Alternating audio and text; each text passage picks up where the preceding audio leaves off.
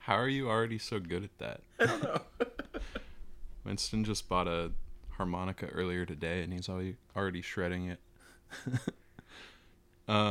Anyways, hey everybody, welcome to That Which Is Hidden. I'm Austin, And I'm Winston. and today we're going to be talking about portals. Now you're thinking with portals.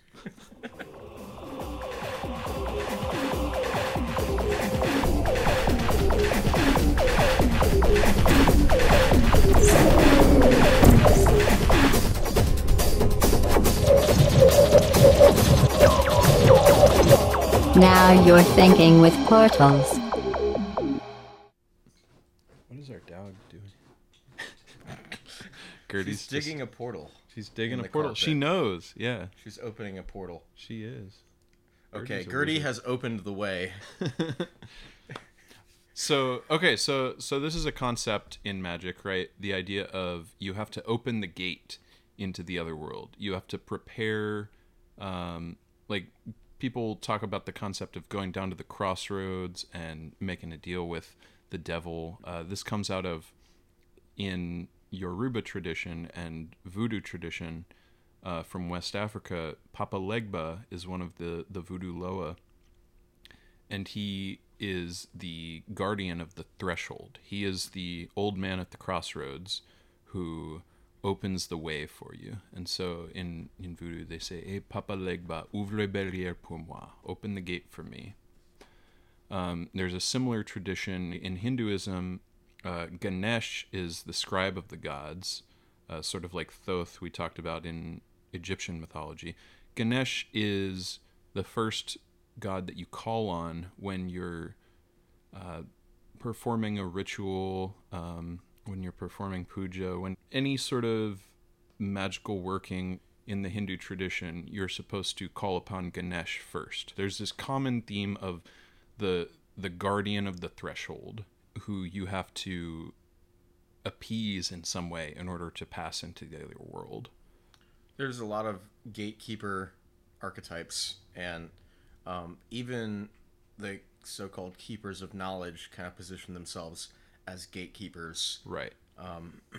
And you see gates in ancient archaeology that are very interesting, like the Physical gates, you star mean? gates, in Peru, and Wait, what are the stargates? there's all these beautiful gates carved out of the rock in Peru, and I'm sure other places in South America, like Colombia, and well, a lot of places. Yeah. Anywhere they've had, the kind of otherworldly, strange presence that Graham Hancock and Daniel Pinchbeck like to talk about, and others.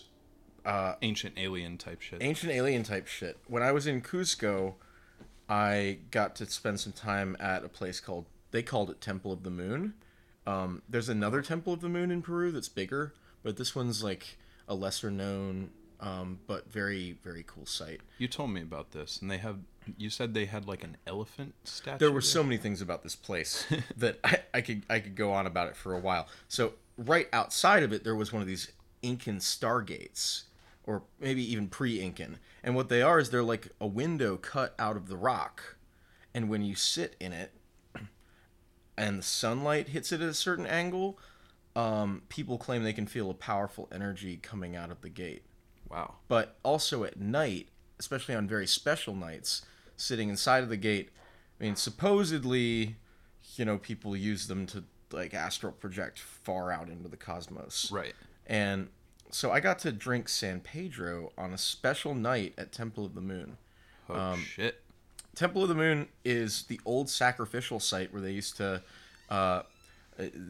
slaughter animals and people too, and they would the blood would drip off of the altar that's inside of the cave.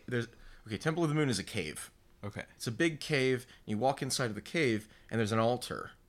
And there's a blood groove in the floor that then runs into a tunnel that goes into the mountain and then flows into a temple in Cusco.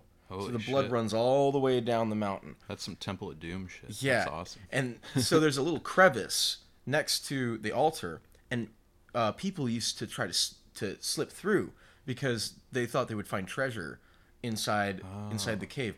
But what's amazing is people get through, but they can't get back out. It's weird. It's like it's a one way. So they'd go down into the tunnels, and there's gold inside the mountain, and it secretes ammonia into the atmosphere. So all these explorers, Western explorers, went in there, found gold, came out carrying it, and then the ammonia in their bloodstream caused the oxygen to turn to poison, so they dropped dead the moment they walked out of the tunnels. Holy shit. They walked out of the tunnels carrying gold and instantly dropped dead. That's sort of like all the stories of like receiving a gift from the fairy kingdom. It's like a from the poison Fae. gift. Yeah, it's like Yeah. like they'll give you gold, but it like turns into nothing by the time the sun rises, or you die or something. Yeah, that's crazy. I bet they laughed pretty hard, the Inca. So speaking of portals, we went there on this very special night when there's an opening in the ceiling, and when the moon is just right, the moonlight cascades into the cave, filling the cave with moonlight. Wow. And they say it's a special thing because there's special alignments that have to happen, and it only happens once a year. So we got to do that while we were high on mescaline, and it was amazing. Yeah. I also know that there are other big gates in Peru that people go and visit, but it's the kind of thing that you see all around the world. It's one of those universal symbols, Right. And everybody has them. It might be a feature of architecture, but consider that maybe as a necessary feature of architecture, it could be part of the architecture of our universe as well. Right. Yeah, this idea of walking from one world into the other. I mean, humans do that every day and don't even think about it. We have built portals, we've built doors and gateways from passing from like the natural world into our little artificial world. Every time we walk inside our house, we're passing through the gate, in a sense. And every time we fire the Large Hadron Collider, we're opening a gate. Right.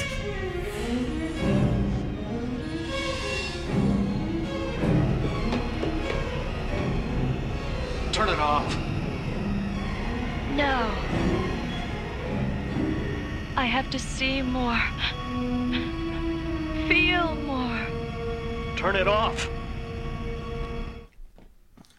So, back to the idea of gates. One of my main theories about art and music is that it is explicitly magical, right? Like, people talk about great art, great music opens a gateway into another world. I think that's not a coincidence. The origins of music, from what we know, the first music was like drums and the human voice.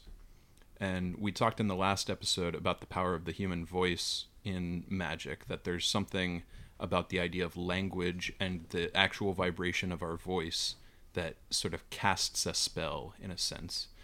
I think drumming is, like, the rhythm is the other most powerful component, because so the old shamanic idea of drumming is that the shaman and sometimes the shaman's assistant as well would drum, and the shaman would enter a trance. I read a really interesting book by Mickey Hart, from one of the drummers from the Grateful Dead, about the shamanic history of drumming.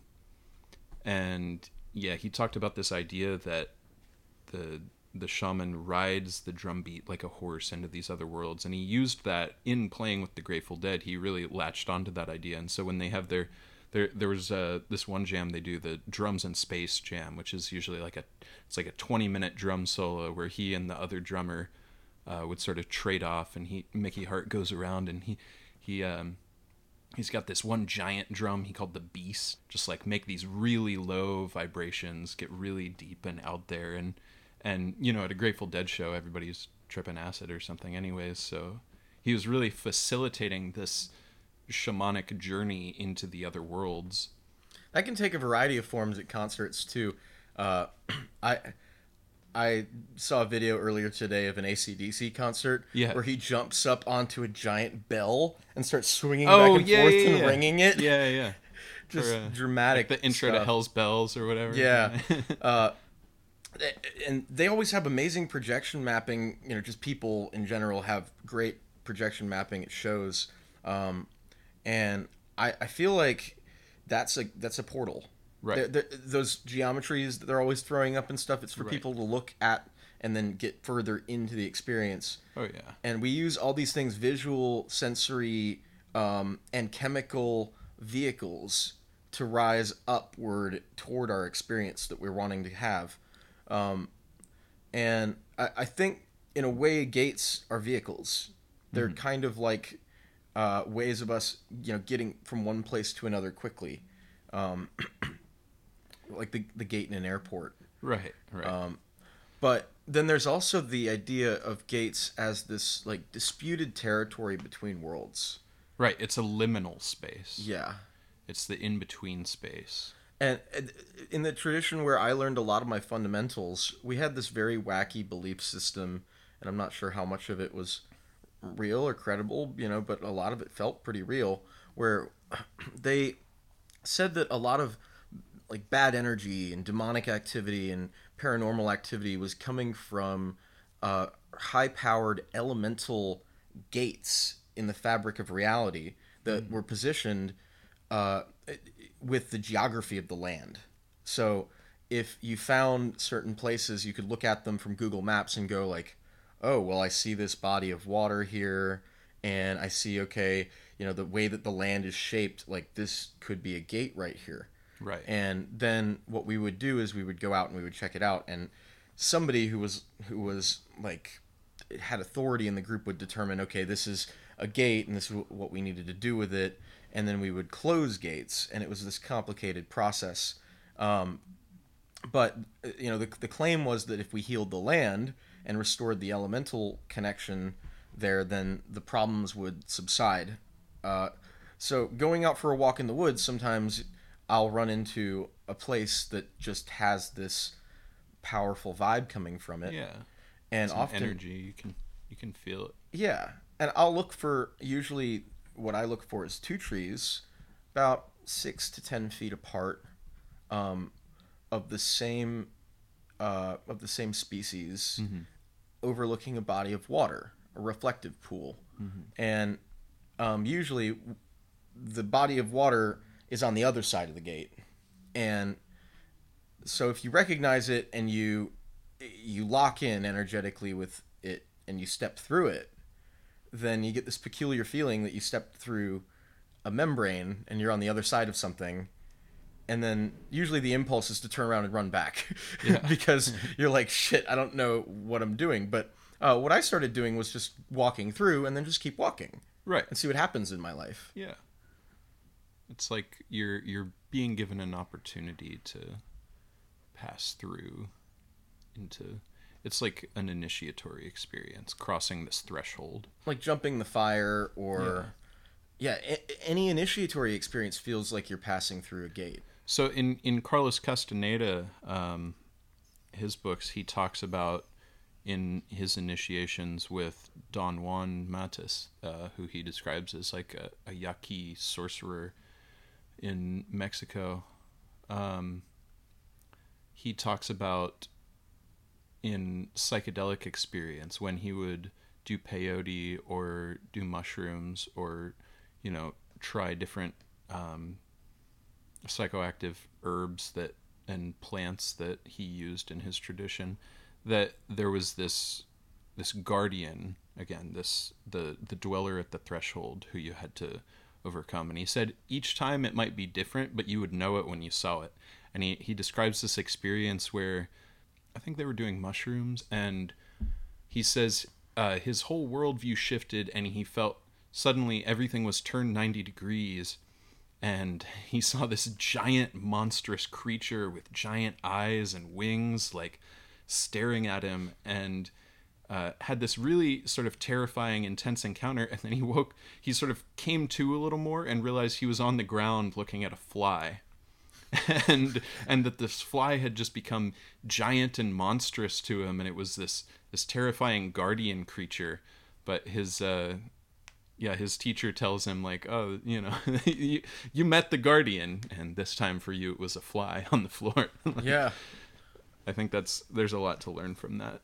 When I did a San Pedro ceremony, there was this fly that would not stop bothering me. He was a large horsefly, big, you know, and he was flying around the Maloka in circles and kept landing on me and kept disturbing my experience. So I had to just let him, and he crawled onto my lips, and he just sat there. It was so, it was a test, and I was so determined to pass that test that I kind of became friends with him, and I was sad when he left. Yeah. So going back to the theme of portals, one of the common themes in magical traditions is when you are creating a magical space for yourself to do rituals in, you cast a magical circle around the space, right? Some form, it's sort of like a protective shield. You're saying like, this is sacred space that I'm using, and sort of banishing negative energy from that space. And oftentimes then you pass through a gateway that you create for yourself. You open the sides of the magical circle, step into it, close it behind you, so you're in this liminal space where magic can happen.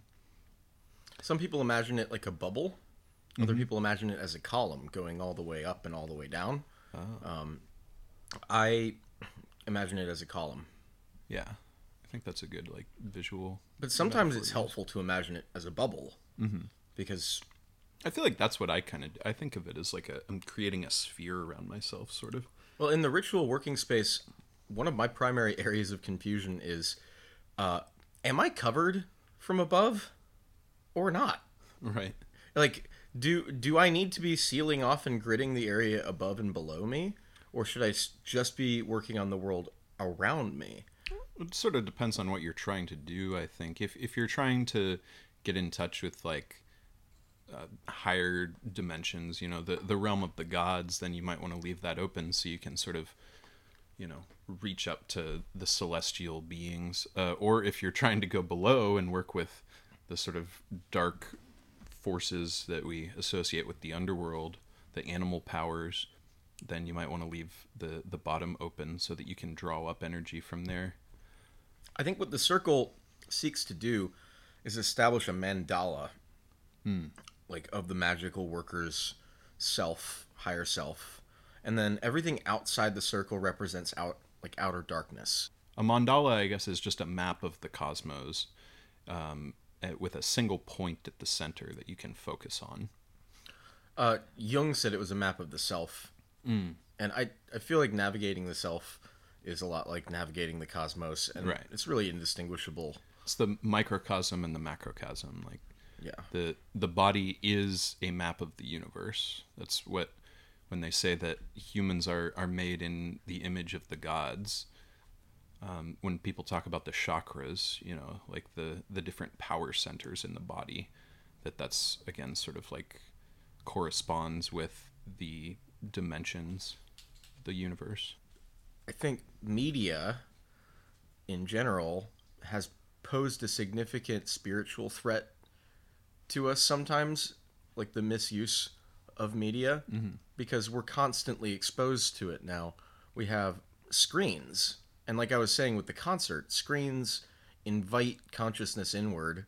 And screens are portals. They're portals. Yeah. And we find ourselves rapidly transported to, you know, a particular moment. And, you know, it poses a threat to our innocence, but not necessarily to our future if we can learn to navigate it. Well, it can be used for good and for evil, I think, right? Like you can use it in a positive way or a destructive way.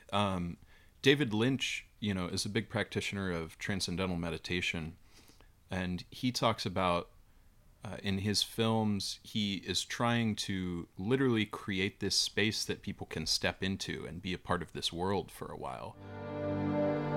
If the picture's giant and the sound is beautiful and the people are quiet and they get into this world. It's very, very delicate how you get into that world. It can be broken with the wrong sound. It can be broken with a stupid little screen. It can be broken with people making noises in the theater. It's so delicate, but if you get into that world, it can be like a dream.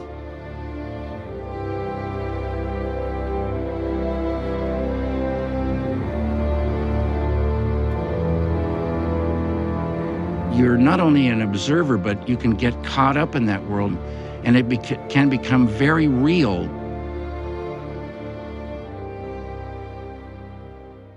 So he's literally trying to create this other world for people to pass into. But I think, like you're saying, it can be used destructively too. I mean, advertising, everybody hates watching fucking commercials on TV, YouTube, whatever. They're using this concept of you're stepping into this other world, this screen is a portal, and they're just trying to sell you something. They don't really like to talk about that. Right. Advertising is a magical tool. I mean, we think of brands, brands are like corporate sigils. A logo for a company it's the same concept as, a magical symbol. They're associating themselves with this brand. It's an egregore, the McDonald's arches or the Nike swoosh, the apple. I mean, Apple is, come on, like the apple of enlightenment. This is there's the positive Garden of Eden. There's positive and negative strategies in advertising, and the negative strategies resemble hexes. They're like, we're going to leave something on your doorstep and scare the shit out of you, and then you're going to do what we want you to do. Well, it's like making you feel like you're not enough unless you have this item, this thing that you can go buy that's going to solve everything. It's like, this is going to get you laid, eating this hamburger is going to fulfill your wildest dreams. Like, buying these shoes will solve all your problems. So I think we're going to split this episode into 2 parts. We've been talking about the concept of portals or gates into other worlds. And in part 2, we're going to be looking at the concepts of heaven and the underworld, the other realms that the magical practitioner might visit. So thank you guys for tuning in. Stay tuned for part 2. We'll be back.